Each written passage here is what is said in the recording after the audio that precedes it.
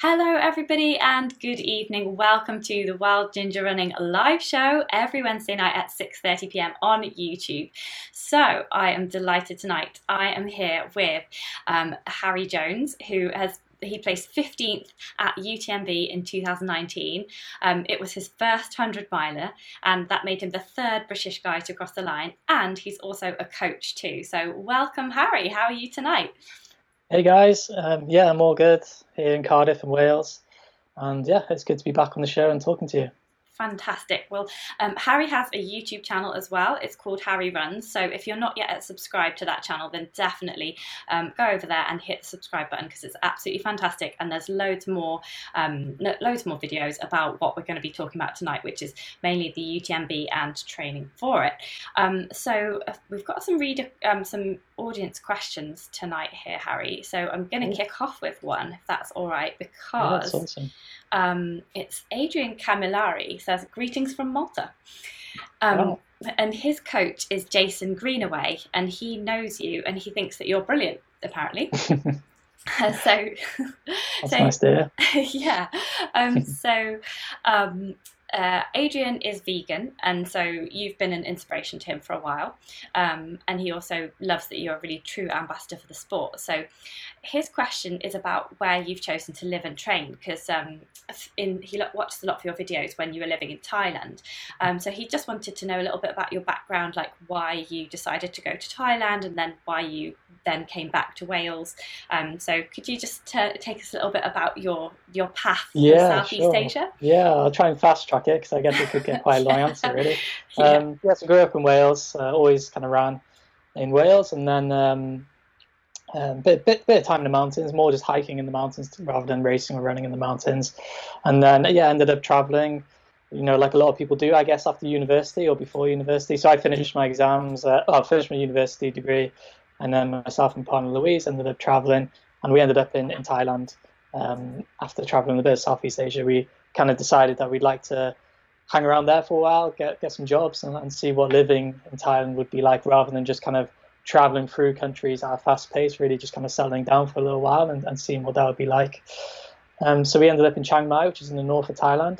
With anyone who hasn't been there, you've got the city, which is I think it's the second largest city in Thailand, so it's quite big, but it's not massive. But basically shouldering the city, it just basically leads into the mountain range. So you've just got mountains after mountains that just kind of head all the way towards Myanmar. So it's pretty spectacular once you get up out onto those in nature. So it really meant that I could live in a city, kind of embrace the Thai culture, and I was teaching at the time in the school. And then on the weekends, I could kind of head in the other direction and run up into the mountains. And that really, being there really allowed me to kind of rekindle my love for running. I'd always ran, but for a few years there, I just kind of lost touch with it because I'd always been so focused on racing. Because I used to race track when I was younger, I just kind of fell out of love with the sport.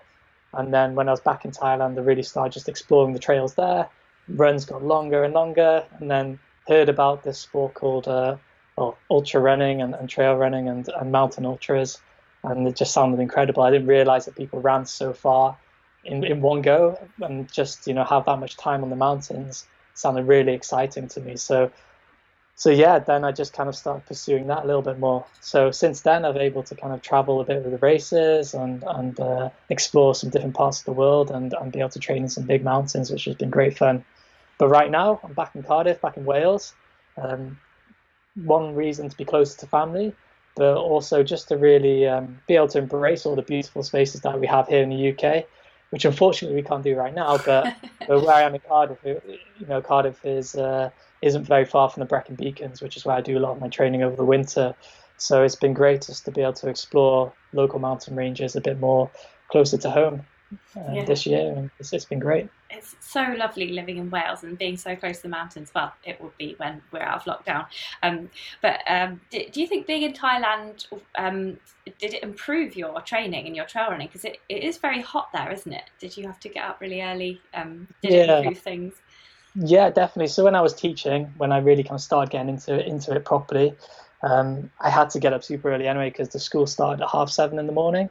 So So yeah, typically most life in that kind of part of the world does start a lot earlier anyway, because of the heat, because of the humidity. So I think I was getting up at 5 a.m. and running for like an hour and a half, which was great because it meant that you could run through the city and it would just be very quiet.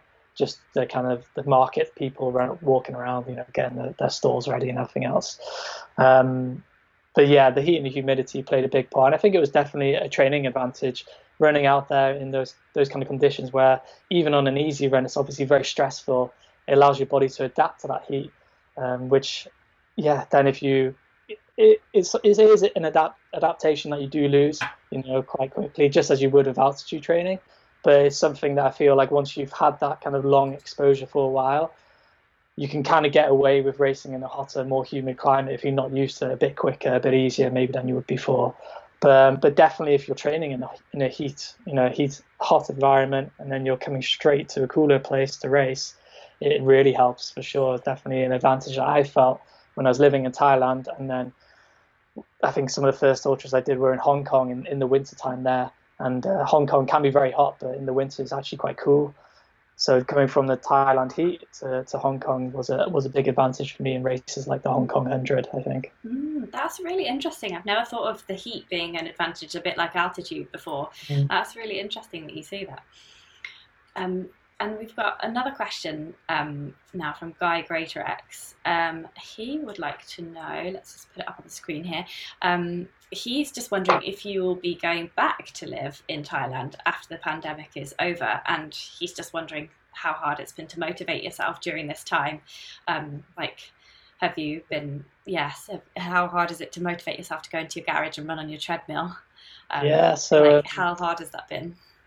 Well, I think it's been hard for everyone. I think that's the most important thing to remember, isn't it? So I think in the UK, really, it feels like it's been maybe a little bit more drawn out than perhaps it's been in other countries with the situation. But I think from the start, wherever we've been in the UK, you've been able to go out at least once a day to exercise. So for myself in the beginning, I wasn't going out running for that once a day. I was using that time to spend with Louise, my partner, to go out walking together, because it would be the only way we'd get outside together and enjoy it. And that's something we do on a daily basis anyway before all this. So I thought it was more important just to take a step back from training at that point to make sure, we're both happy and able to enjoy our time together. And, running kind of came secondary for the first time for a while for me, I guess, during all this. But I think that's the same for a lot of us who've had to kind of reprioritize what's important. And at least it's given us all a chance to reflect on a few things as well.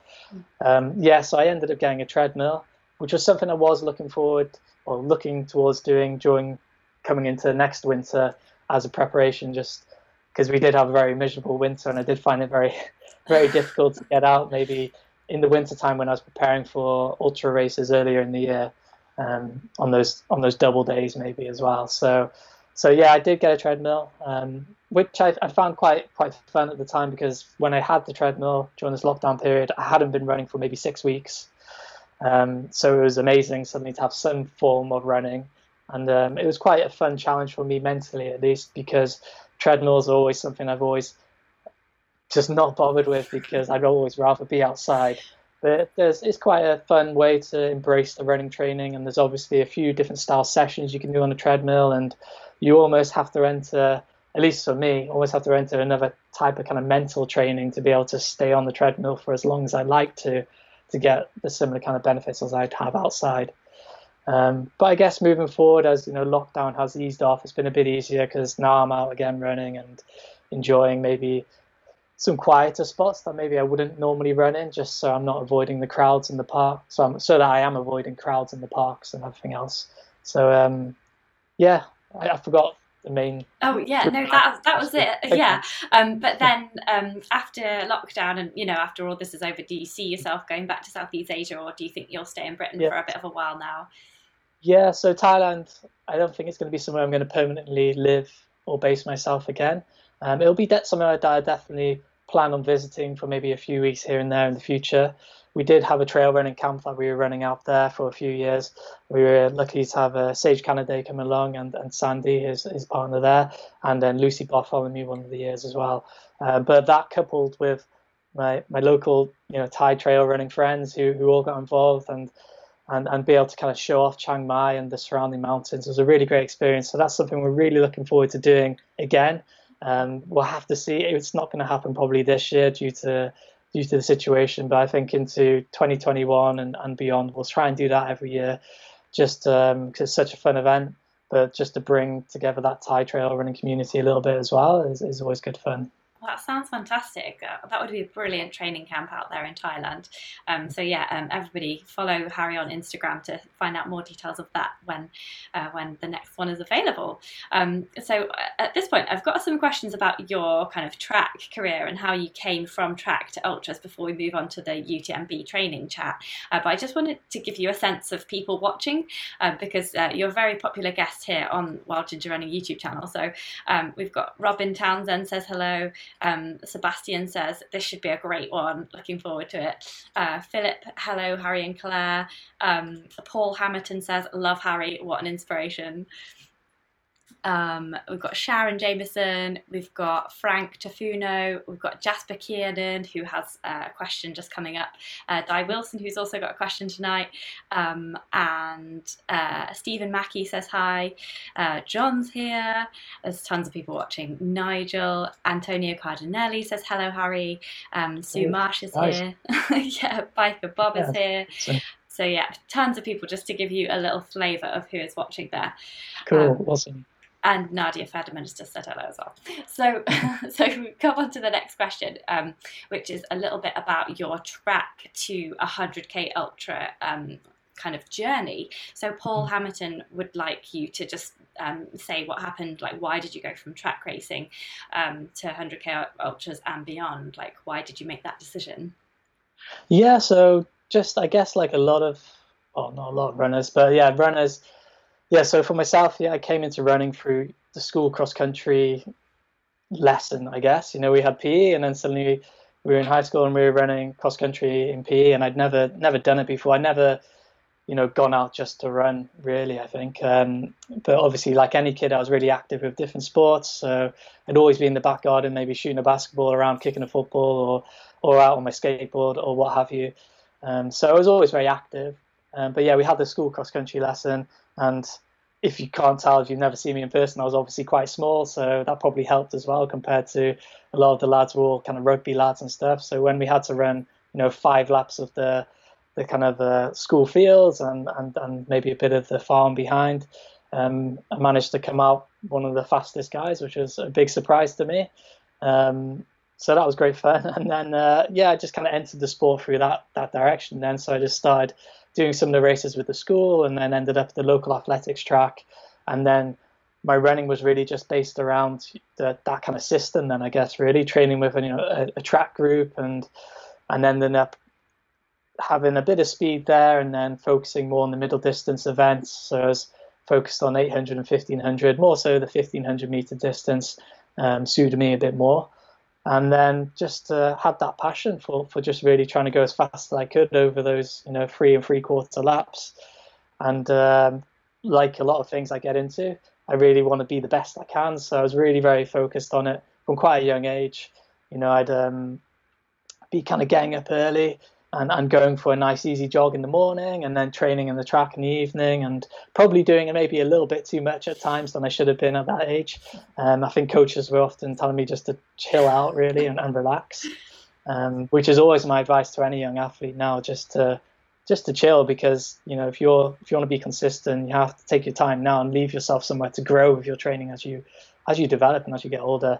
But yeah, I just kind of pursued that up until university years. And then I think it was maybe towards, my final year of university. I think I didn't really have any major injuries. I just maybe had a few niggles, which now would, I would just take a couple of weeks off and be back to training again. But I just ended up just kind of realizing that it wasn't something I was quite as passionate or serious about anymore. And it wasn't something that I was getting as much enjoyment as I'd like. Or maybe I just felt like it wasn't my competitive nature, I guess. I felt like I was putting a lot more into it than I was getting back out of it. And as you get older with track running, that's obviously going to be the case when it comes from when you're in those younger years. You'll work all season, you'll get maybe a 10-second PB, a 5-second PB. And then as you get older, you're chasing a second here, 2 seconds there if you're lucky. And I just wasn't feeling like I was getting to where I wanted to. So yeah, I started pursuing other things, and I was playing drums in a few bands at the time, so that was good fun, and a bit more of that kind of rock and roll lifestyle.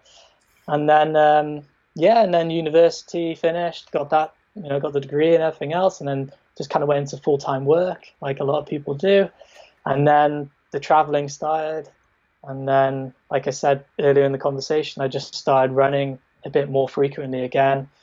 Started going out for these longer runs and kind of mapping them out on the computer, and realizing that I was covering some good distance and feeling really good and strong for it. So then I just entered the Chiang Mai Marathon, and then it all kind of grew from there, really. I kind of skipped that bit in the middle between track running and marathons, and just kind of went straight from one end to the other, I guess. Which was quite funny, but it felt great fun at the time. Yeah, that is funny, isn't it? To go from just running around a track and then all of a sudden doing 100k, and you don't take things by heart, because the UTMB was your first 100-miler as well, and we'll get into that in just a bit. But we have got one really interesting question here from Jasper Kiernan. He says, "Awesome guest, really looking forward to tonight." And he says, "Harry, coming from a track athletics background, which has had a problem with drug sheets and doping, do you think trail and ultra running is relatively clean, and is there any sort of testing system for the elite runners?" Yeah, I mean, it's a relevant question for sure.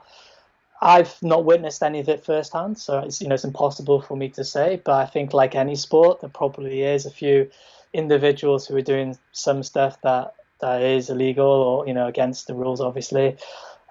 If you see my most recent UTMB video, a few people asked in the comments, you actually see me getting a blood test at the race there. So if you are, with the Ultra Trail World Tour races, that I race in, and with the ITRA, which is the International Trail Running Association, they have what they call the quartz system. So if you are one of the elite athletes and you are finishing on the podiums, or your score, like your ranking is like above a certain level, you will get tested before the major races. So partly due to like health and their research, so that's great, because it kind of is looking out for the runners. Quite often they're telling me before a race that that's something that my blood numbers are maybe looking a bit fatigued, which isn't something you always want to hear before a race, but still within the normal range.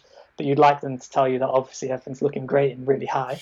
But it is important to have that kind of feedback, I think, for elite athletes, especially in a sport like ultra running, which is relatively quite new and quite young. So it is nice to know like what the limits are with training a little bit, really, and the demands on the sport. So I guess that picture from a science perspective will grow as the results come in over the years. But yeah, they are testing them for other products or other things, I believe. Or if you have got abnormally high blood scores, then obviously, according to your biological passport, they could, pull you up for something a bit more serious then, I guess. If you are one of the elites who is representing their country, I believe, at the World Championships, I believe anyway, or some of the guys like Kylian Jornet, for example, who's on the, does a lot of ski mountaineering, and he's in the world champs there all the time. Then some of those runners may be on that kind of biological passport system that people of the athletics community would be on as well. So there is testing, but there isn't enough testing for sure. You need to be testing people year round, which is always the discussion that's being brought up across all sports. You need to catch people when they don't expect it, basically, don't you? So hopefully things will improve there, but I guess it's a big process, and there's a lot of money involved in it as well to get the testing as efficient as it needs to be. But there is some level of testing at the moment. Yeah, and it's like, as if the prize pool is big, then you expect more things like that to happen, don't you? And then more testing to happen.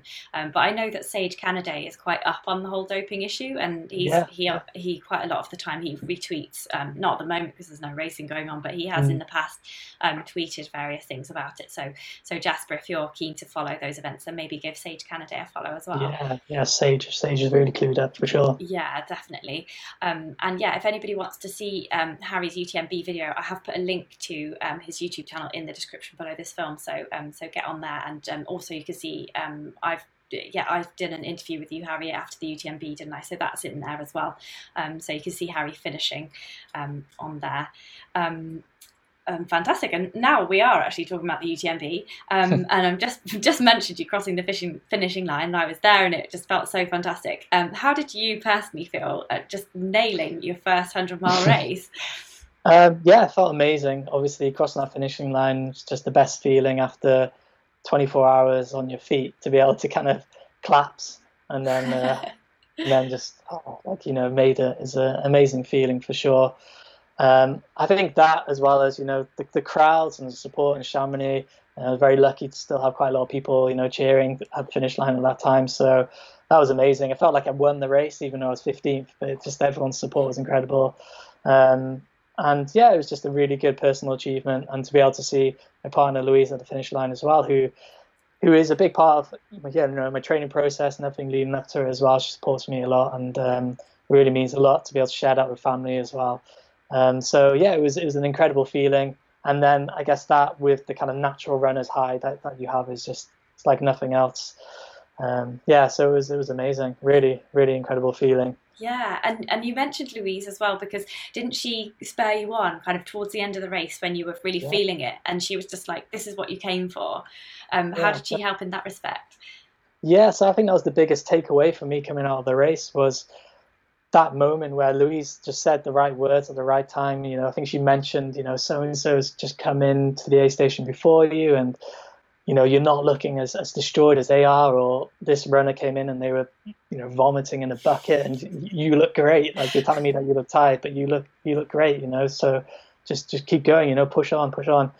And then as soon as you kind of get those thoughts in your head, like, yeah, actually, like, I can do it. So yeah, that kind of spurred me on to really think, okay, there's a runner ahead that I can see, I'll go catch them up. And then I just kept thinking, okay, get another runner, catch another runner. And then when you get to that last major climb, it's very steep, and you can see it kind of zigzagging up the mountain. I could see all these runners hiking up, and realistically, if you're going at that same pace, they're probably 20 minutes ahead of you or what have you. But if you can move a lot faster and run a lot faster, you'll catch them within a few minutes. So I suddenly had this kind of overwhelming last second wind in the race, and was able to catch quite a fair few runners in that last section. But that was the takeaway, really, is that so much of it is mental within those longer races. And I think what happened is I just seen all these strong runners that were around me that I've raced before, and they were maybe having really tough moments within the race. And you kind of absorb some of that mental, not negativity, but some of that mental struggle that everyone else is going through. And you think, I should be feeling that as well. Or maybe you don't, or just subconsciously you start to kind of have some of those sensations as well.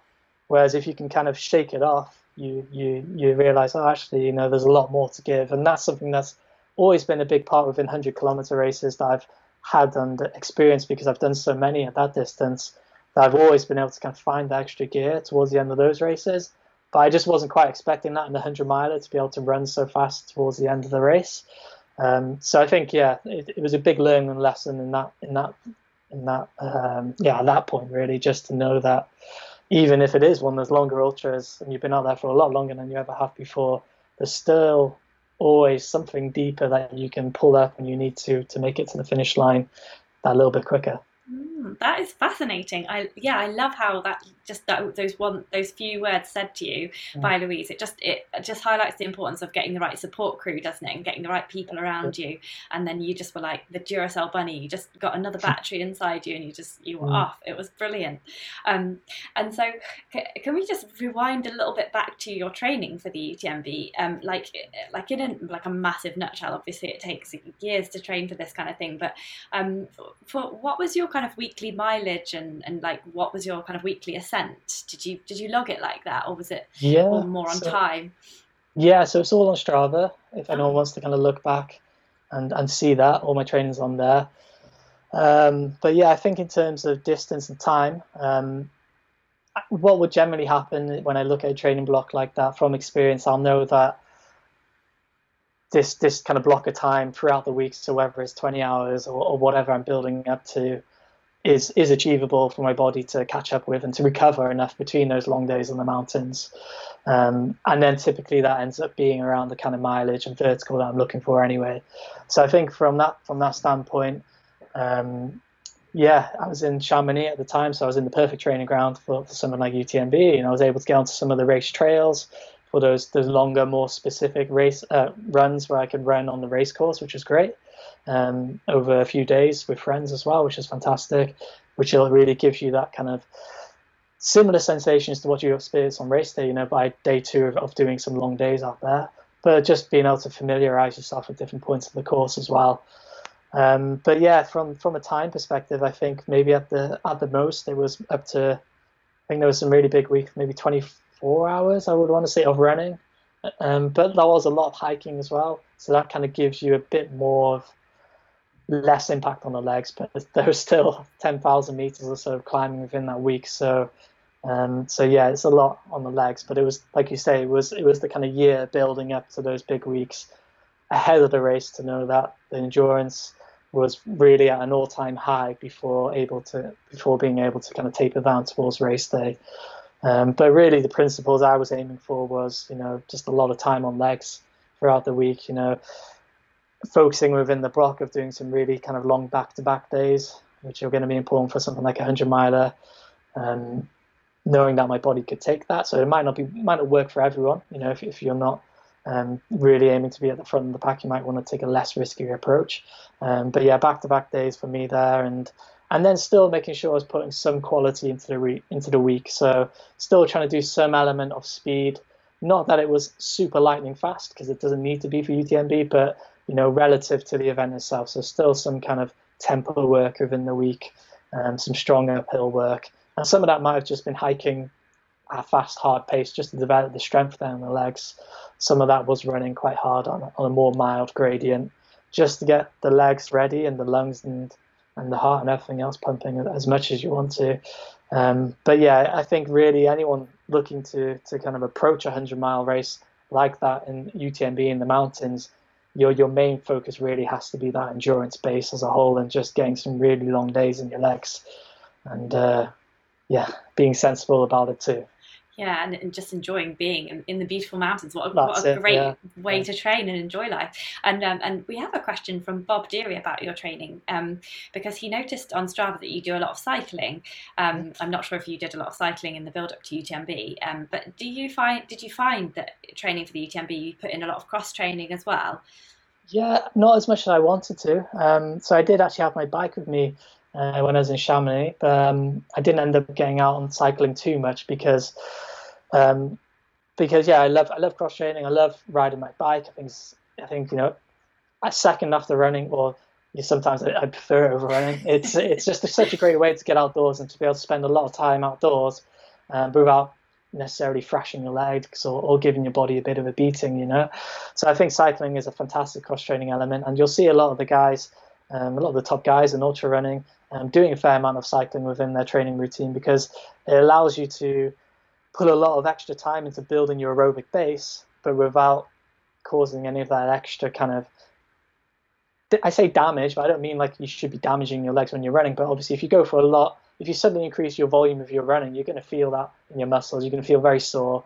You might be putting a bit of risk on your joints or maybe a few other kind of injury-prone areas if you don't build up slowly. But with cycling, you can get out on the bike for a whole day if you wanted to and just take it really easy, but be building that aerobic base, but you're not causing any extra fatigue or too much extra fatigue than you would if you were to do the same thing and go out for a super long run, which would take you days to recover.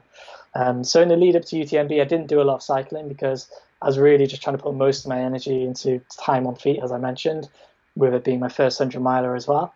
But yeah, right now I have been doing a lot of cycling. As I mentioned at the start of lockdown, I wasn't going out running. So I had a bike to train in the garage. So all my training, I just thought I'd just cycle on the bike train on Zwift, like a lot of people have been, just to keep myself sane and to have a bit of fun there. But yeah, since that, it's something I've kept up a bit more within my training, because with there being no immediate races right now, it's a good way, as I said, for me to still have a reasonable amount of training volume within the week, but really kind of give my running legs a bit more of a rest than I would do, and also give myself an area to build on when the races do come back. So when the races are starting to be a little bit closer on the horizon, I'll probably transition, some of that time that I'm spending on the bike right now to maybe put in an extra run in on that day, or to increasing my running volume a little bit more again. But on the whole, cycling is something I've periodically done quite a lot of within my training, just because transport for the main reason. When I was working, it was always my way to get back and forth to work if I wasn't running, commuting, and I just enjoy it. I think it's a great way to enjoy the outdoors. Yeah, cycling is definitely awesome, and just the lower impact is just fantastic, complementary to trail running, isn't it?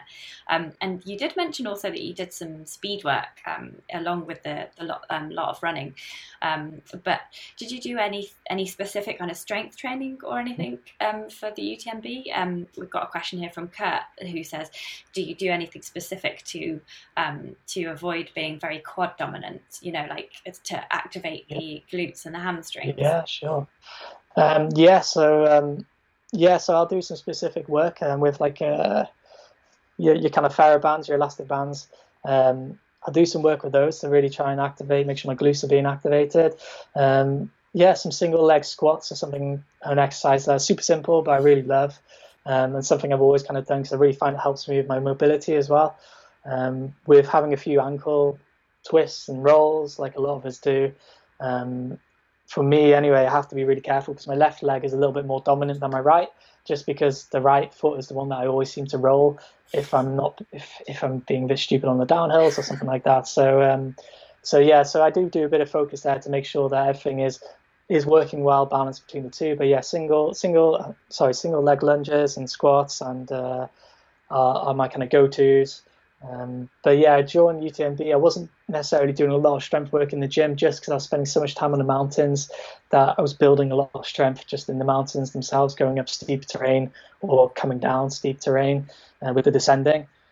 But yeah, making sure, like you said there, making sure you are keeping a bit of balance there between your quads and your hamstrings and your glutes. Is important for sure. So yeah, I'll always do a few single leg lunges and squats. Always single leg, because I like to isolate the two legs, like I said, because otherwise I find that my left leg is always doing that little bit more work than my right if I'm not careful. So it's a good question. That's brilliant. Thank you so much for those exercise tips as well. So we'll all be going and doing those once a week for sure. And you mentioned the uphills and the downhills, so I just wanted to ask you a little bit about the uphill and downhill training for UTMB, because obviously not everybody lives in a mountainous area. And am I right in thinking did you use poles on the UTMB? For sure. Yeah, you did. Sure. Oh, okay. So should we just talk a little bit about like the training for the uphills, and then there's an audience member question on the downhills.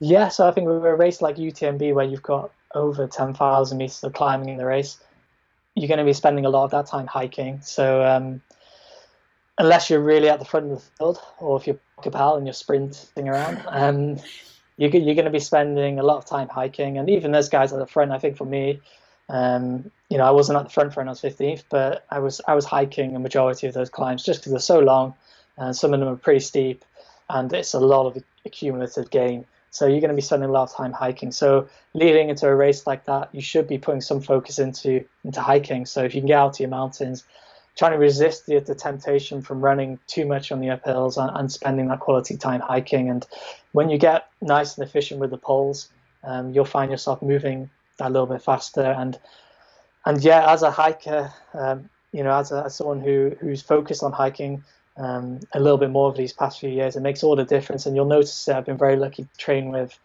runners like Scotty Hawker, who came third this year. He's a really fast, powerful hiker. And I've had runs when I first ran with him a few years back when he'd be hiking the uphill and I'd be hiking, and then I'd have to jog a couple of steps and then to catch back up with him, and he'd just be hiking the whole time because he's just very efficient and very powerful with that hiking motion. So it's about developing those hiking muscles and getting those ready and efficient, really, because it is a slight different, obviously, effect than if you're just running up those hills where you may be putting a little bit more through your calves and your quads. Yeah, it is incredible how different running is to hiking, because when I was training for the Cape Wrath Ultra, I did a lot of running in my training. I was running like 20 miles, 30 miles, and then when I got to the actual race, I was just hiking a lot with poles, and I just got really worn out because I hadn't really trained for that. Yeah, and when you're using the poles, yeah, you're obviously using your arms a lot more as well. So you need to get them stronger as well. Just, we don't mean just kind of doing lots of bicep curls, but just getting out there on the trails with the poles and making sure that you are putting some weight through them, because that's where the benefits coming from. But you don't need to put a lot through that. It's just that little bit, but it does add up throughout the course of a long race. Yeah, so that's really what I would say the focus should be. You really need to make sure you're getting some vertical in the legs and getting that hiking nice and strong for a race like UTMB. And yeah, it does take some time, and it is about having some big days in the mountains. Yeah, definitely some weekends up in the Lake District and in Wales and the Peak District and things like that. And we have a question about the downhills now, again from Kurt, who says, I have to ask this one to every guest because I'm always looking for new insight. What tips do you have for running down technical descents? They scare the heck out of me and I wind up getting passed on the downs frequently. Yeah, for sure. So it is difficult if you don't live somewhere where you've got technical trails to hand. I know this is something people struggle with. But yeah, with technical descents, it is about practice, I think, more than anything else. So you need to just, even if you've got a small local trail with maybe just 10 meters of somewhat technical trail, you can just kind of run back and forth along there, trying to be as efficient and almost trying to glide over as best you can, trying to make sure you're taking slightly different routes each time as well, just to kind of practice the unpredictable. But the main kind of takeaway I think you need to focus on is looking up a lot more than you think you should be. So I think a lot of people that are new to technical trails or runners who perhaps haven't had a lot of experience or they are scared will look down at their feet, and then what ends up happening is you end up running a lot slower or struggle a lot more with the terrain because it's coming at you a lot faster, because you're only looking at a small area right immediately in front of your feet. You don't have a lot of time to prepare. So if you try and bring your gaze up a little bit higher, and then you can look a lot further ahead of you, you'll probably surprise yourself over time with how much your brain remembers and talks to your legs without you really having to cognitively kind of process that. You'll have that kind of natural reaction going on, and your body will learn to kind of assess what's going on in front of you, and really almost like a musical sheet will kind of feed that through to your body and tell you which chords to play, or which where to step and where to land and what looks good. And along with that, like I said, it is experience though, because I feel like on a subliminal level as well, you kind of start to read the terrain a lot better. You understand what maybe a slippy rock looks like, or what that type of rock structure or grip will be like, or is that rock going to move? Is it going to support my weight? Does it look? You kind of scan the area a lot more efficiently than maybe you would in the past. So practice is what you need, but it doesn't mean you have to go to really big mountains all the time. Just getting to your local trail and finding a little bit of something that is a bit rougher will help you out. That's fantastic, and I really like the looking ahead and also the looking at the different rocks to see which one might slip and which one might not. Because that's really useful information. You can only learn that with experience, can't you? You can't have someone just tell you, oh, this rock does this rock does that. You've got to find it out for yourself. Yeah. And then we've got a little bit about injury prevention. So we've got a bit about injury and blisters as another question as well. So I want to read you out a question from Seb here, who says, first of all, great guest. Really looking forward to this one. And belated congratulations to Harry on his performance at UTMB. So I would be interested in some of Harry's strategy for injury prevention, like anything he does exercise-wise, diet-wise, recovery, etc., because ultra running can be very hard on the body. So he is looking for some insight for his ultra running training. Yeah, so kind of going back to those kind of basic strength work that I was discussing earlier. In the winter months, I kind of got into the routine now, doing a lot more strength-focused stuff just to build it up towards the season, make sure everything's structurally sound, and maybe overcoming, as I mentioned, a few of those ankle tweaks or little kind of minor injuries that maybe you'd pick up for a hard racing season. So it is important if you've got maybe if you've got a local gym nearby, or know a strength trainer, or contact a strength trainer. It could be a good idea to learn a little bit more about different strength work you could implement into your running to help kind of give yourself a little bit more confidence in your body in terms of the damage that you might do to it if you kind of step up your training into the more summer months when you might spend more time in the mountains or be running an ultra. But even, like I said, just doing the basics. So just doing some lunges, doing some step ups, some single leg squats. The kind of exercises that mean that you have to use to stabilize the muscles in your legs. So you have to have that sense of balance in there, as well as the strength component. Then you'll be kind of strengthening yourself up and preparing yourself for being on uneven terrain a little bit more. So having something like a balance board or a Busu board are great as well for really getting the ankles and stabilizing muscles nice and strong while you're doing those exercises, are really useful for trail runners. So that, as well as, spending, like I said, spending some time in the mountains, even if you're just hiking around, you are, you're going to be strengthening up your body there and helping it get used to that kind of terrain. So there's specificity there. But yeah, cross-training elements. If you're playing, sports that are very kind of multi-directional, not that I do, but yeah, if you're someone who does different things, so if you're doing something like squash or football or anything like that, what I found with the athletes that I coach is they're often have a certain level of resilience then towards, maybe rolled ankles or injuries like that, because they're constantly used to changing directions and putting different stresses on the joints. And so those are great sports to kind of pick up or to get back into, maybe just once a week or now and again, if you have the opportunity to do that, just to keep your body moving in a slightly different way on different directions. Because when we're running, we're usually just kind of going forwards, hopefully. But yeah, if you're on the trails, you're going to be putting a few demands on your legs in different directions if you're hopping over rocks or what have you, or if you take a slip and you kind of land a bit funny, you'll be a bit more prepared for that. So that's always something that's cool to implement into everything. But for me, as I said, it's just a bit more strength in the winter, so maybe I'll lift a few heavier weights, nothing crazy, but really just focusing in on those kind of basic exercises, maybe doing some extra balance work. But because I dedicate a lot of time to the mountains throughout the year, my body kind of holds up quite well, really. That's a fantastic answer, and I like the thing about the other sports as well, because I know that Seb does play hockey, so I think that will stand him Awesome. in good stead. Yeah, definitely. And I just want to read you out a couple of questions because people are really enjoying this, so I just thought you might want to know. King Lifetail says, "Thank you guys, perfect video to eat with my tea." And Sharon Jameson says, "Ace advice, Harry, thanks." Yep, tons of people.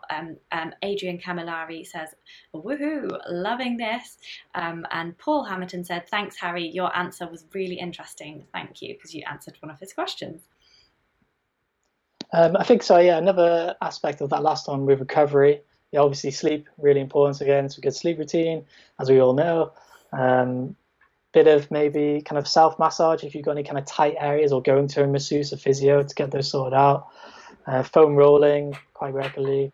And yeah, just looking after yourself and investing some time into that recovery process is as important as the training itself. And that's always something important to remember.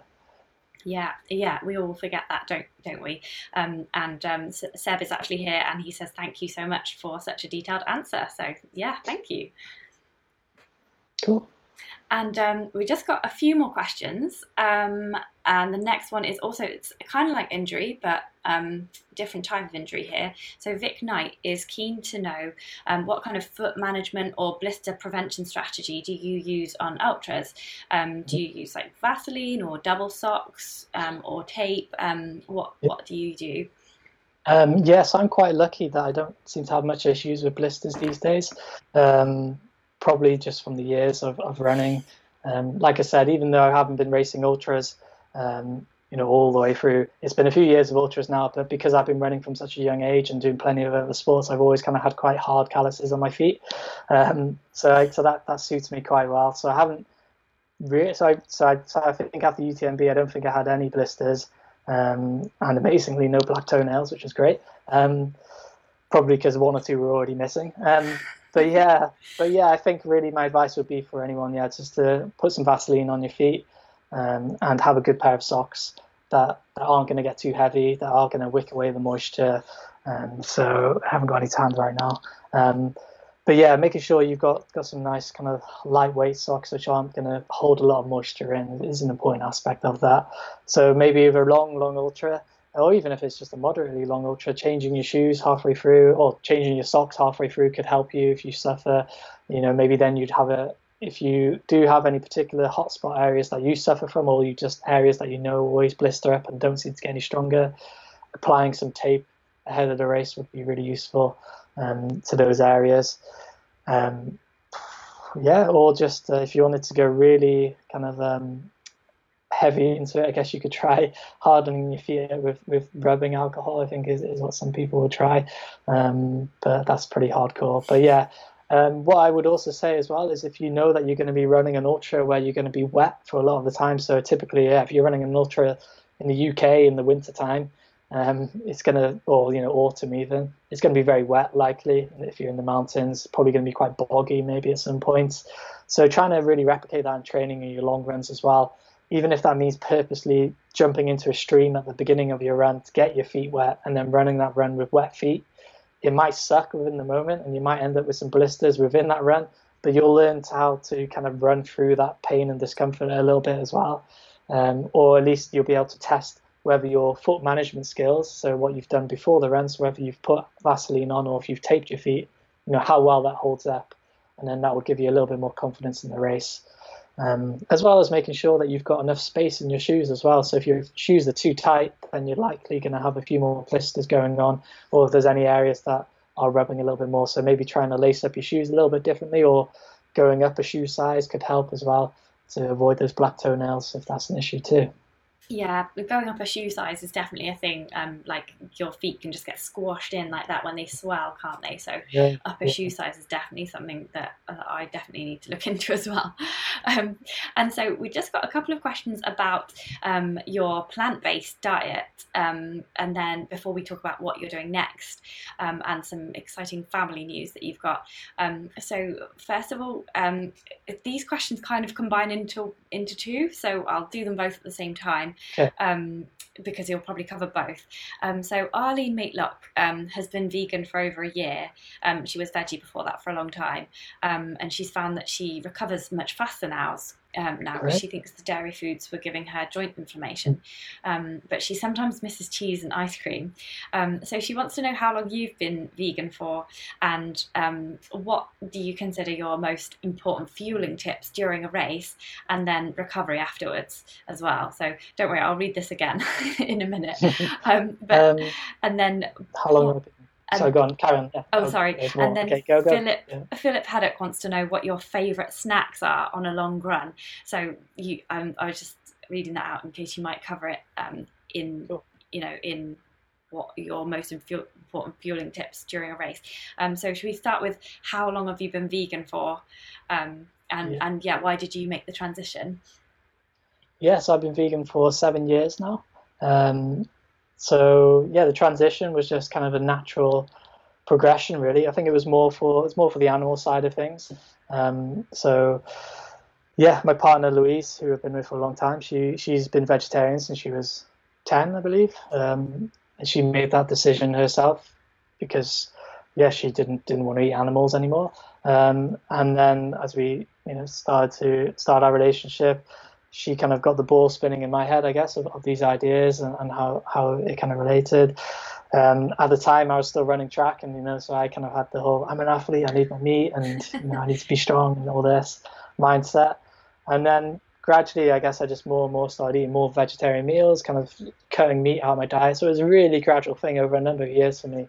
And then I think we were in India at the start of our travels, and I realized after maybe a month that it had been a month since I'd eaten any meat at all, because where we were at the time volunteering, it didn't look that appealing to eat meat. So I realized I'd been kind of vegetarian for a whole month fully, and I felt great for it, and I felt really energized and didn't have any issues, and I was doing a bit of running and going to the gym and stuff like that, and then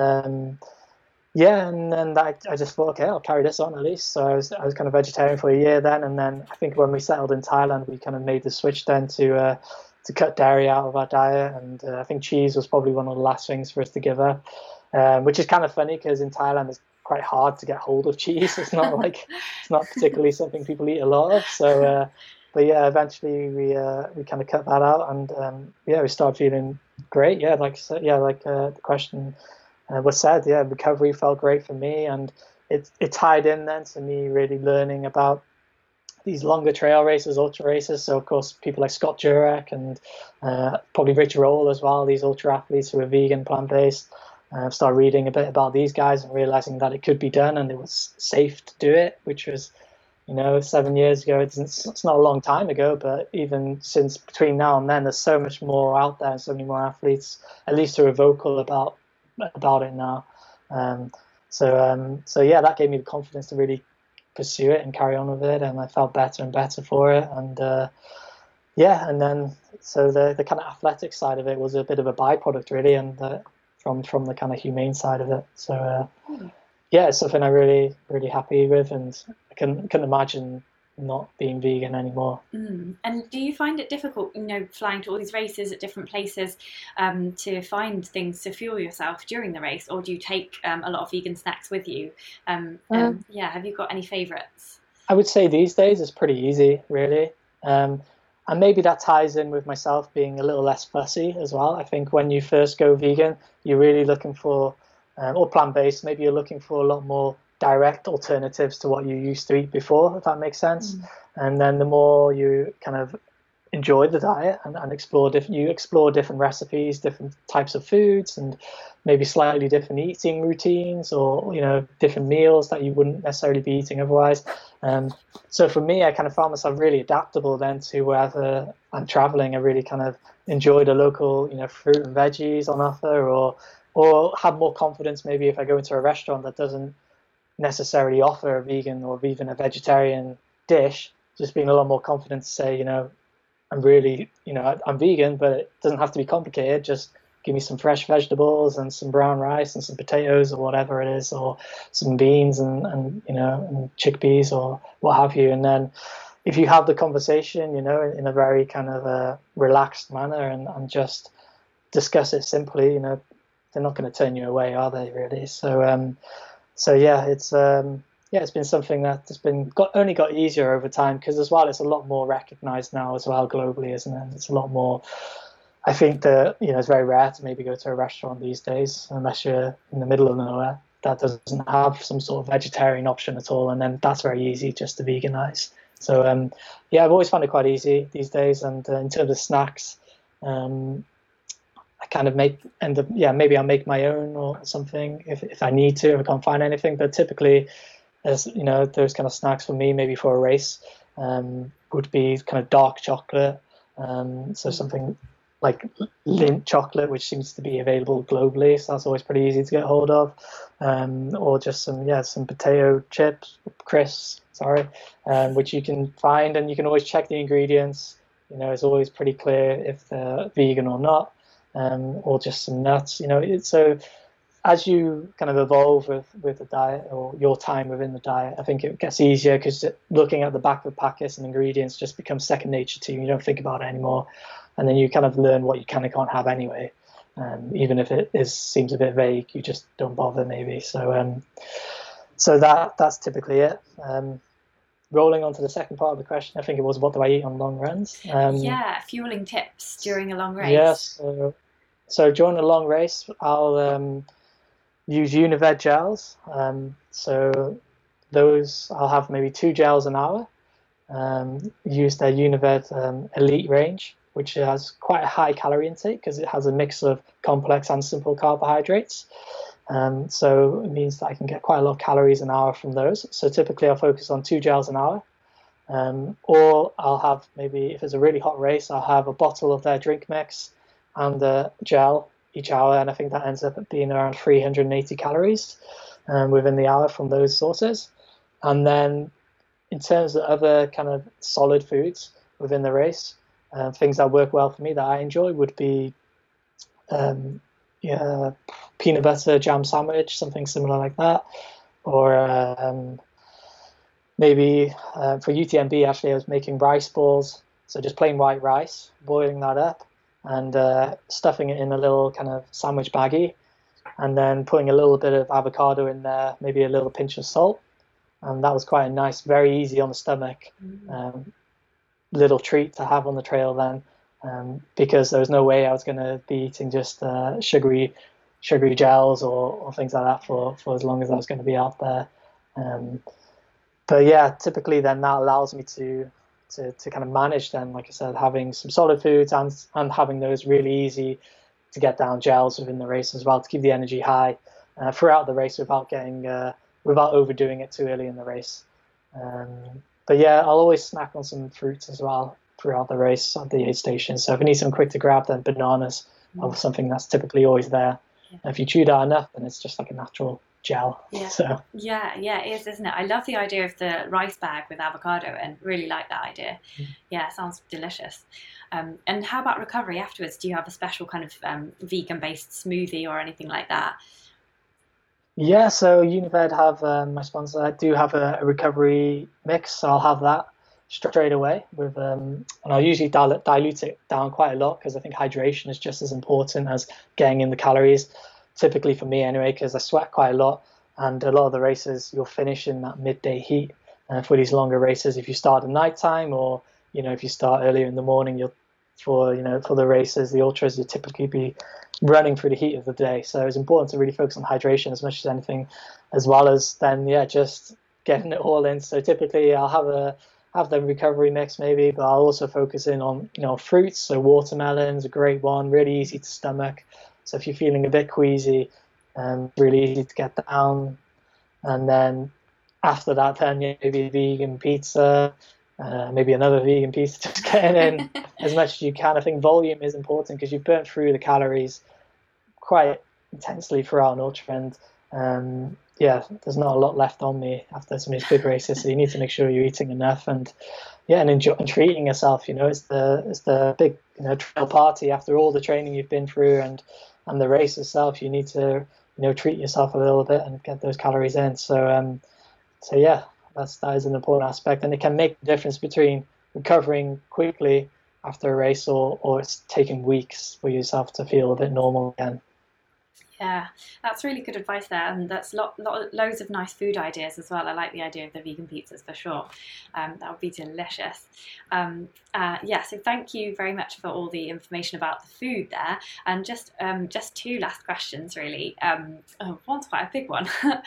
What is next? So obviously there's no races this year. And when we were at the UTMB and we were chatting there, you did say you might consider doing it again, but then there's so many races in the world that you'd enjoy to do. So Di Wilson has this question for you. Well, first he says Harry is a brilliant runner and ambassador for the sport. Couple of quick questions. He's run all over the world. If he had to choose one memorable race or run, what would that be and why? Yeah, it's such a hard question to answer. I'm really terrible at that kind of ultimate kind of number one races. It's a really difficult question. I think I probably answer it differently whenever I've had it. But yeah, one race that really stands out that I'd love to go back to again would be Lavaredo Ultra Trail. The Dolomites are just very spectacular mountain range, really beautiful.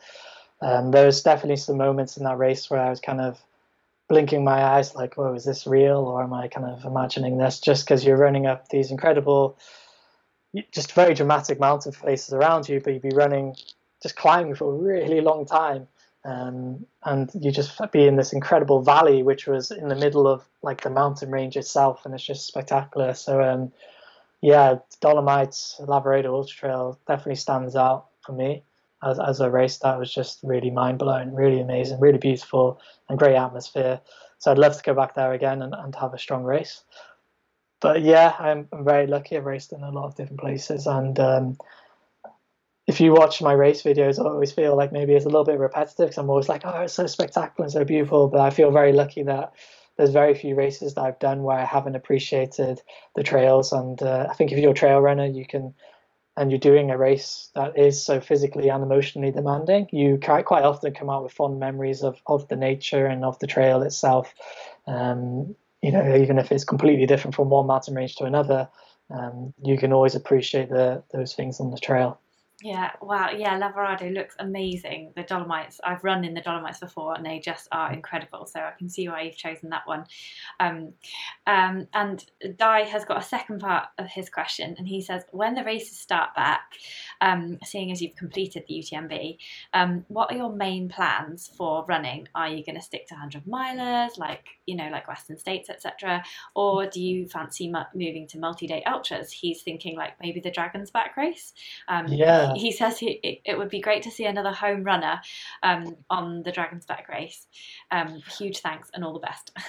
Yeah, so yeah, Dragons Parade, I'd love to do that race someday for sure. It would be awesome route to do, obviously, through Wales. So yeah, that's definitely on the bucket list without a doubt. But I think really, yeah, this year has been kind of pushed to next year for a lot of runners, I guess. So a lot of the races I was planning on doing this year, I'll be doing likely next year. So next year I'll be doing UTMB again if everything's good there. So yeah, I'd love to go back to UTMB again and really try and nail it. But yeah, Dragon's Back race in the future would be great. But I think really I'll be sticking to the kind of 100k distance. So to 100-mile distance for the next few years, and then think about approaching into the kind of multi-day world a little bit more. But yeah, I'd love to do Dragons Back. That would be brilliant, really cool. Yeah, I think a lot of people would love to see a Welsh elite athlete do the Dragon's Back, so that would be amazing. So yeah, thank you for that. And we just got time. We did have one question just in the live chat just here. Chloe Mason says, "Do you drink beer, Harry?" Yeah, so yeah, I do drink beer. I don't drink an awful lot, but yeah, I'll have the occasional beer. Quite often just to be able to relax a bit if training's been pretty intense or anything else, just to slow my mind and my body down a little bit. It's nice to have the occasional one. But yeah, nothing crazy, but now and again for sure. Brilliant. Thanks for answering that. There's been loads of chat about the vegan food as well. Quite a lot of people watching are plant-based or kind of trying to go plant-based, and they're all sharing ideas here, like potato burritos and stuff like that. And some great comments from people as well, like Running Ram says, "Wow, great interview. Would love to watch this in repeat." Yep, you can do that, Running Ram. Just go to the beginning again. There was another one as well. Oh yes, Philip Haddock said, "Cool, thank you for answering my question. It's helped me out a lot." He was asking about the vegan snacks. Oh, nice. So just one last question, because something very exciting is happening in the life of you and Louise. And Adrian Camillari wants to give you some congratulations. So he says, "Congratulations for finding out that you are going to become a dad soon." He would like to know how you think that might affect your running, if you can see into the future. So we'll find out, I guess. So I think it'll be towards the end of October, so that's really exciting to look forward to. And in terms of my running and my training, I'll be planning to race as much as I am now and be as competitive as I am now. It might be a little bit tricky to start with, but I'm definitely not planning on running any kind of big races into those winter months, just as we're getting used to baby and all the challenges that brings.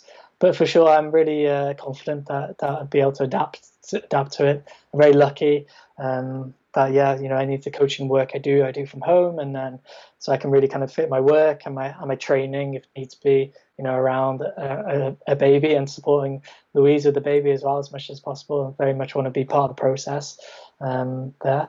And Louise is such a supportive, if you haven't guessed already in this conversation, is very supportive of me and my running and pushing me to do the best I can and focusing on my passion. So I think we'll be a good team and we'll be able to get it done. And I think his other runners, like Scotty Hawker, Hayden Hawks, good friends who both have young kids who they've, shown me that you can be at the top of the sport and still be a very active dad. And so it's great to have friends who are also young dads, but who are absolutely doing amazing things in the sport. Yeah, it's really inspiring, isn't it? And of course, Killian as well. Killian, there you go. Yeah, you're all at it these days. And But yeah, not so, but yeah, of course, I know it's not going to be easy to any dads out there who are like, oh, you wait and see. I know it'll be challenging, and I know definitely anticipating some long nights, but yeah, it'll be good fun. yeah, it'll be good for your sleep deprivation. And oh yeah, I've just thought Yeah. that. And actually, somebody's just written that on the live chat. Chloe Mason says the sleep deprivation will help you in your long running.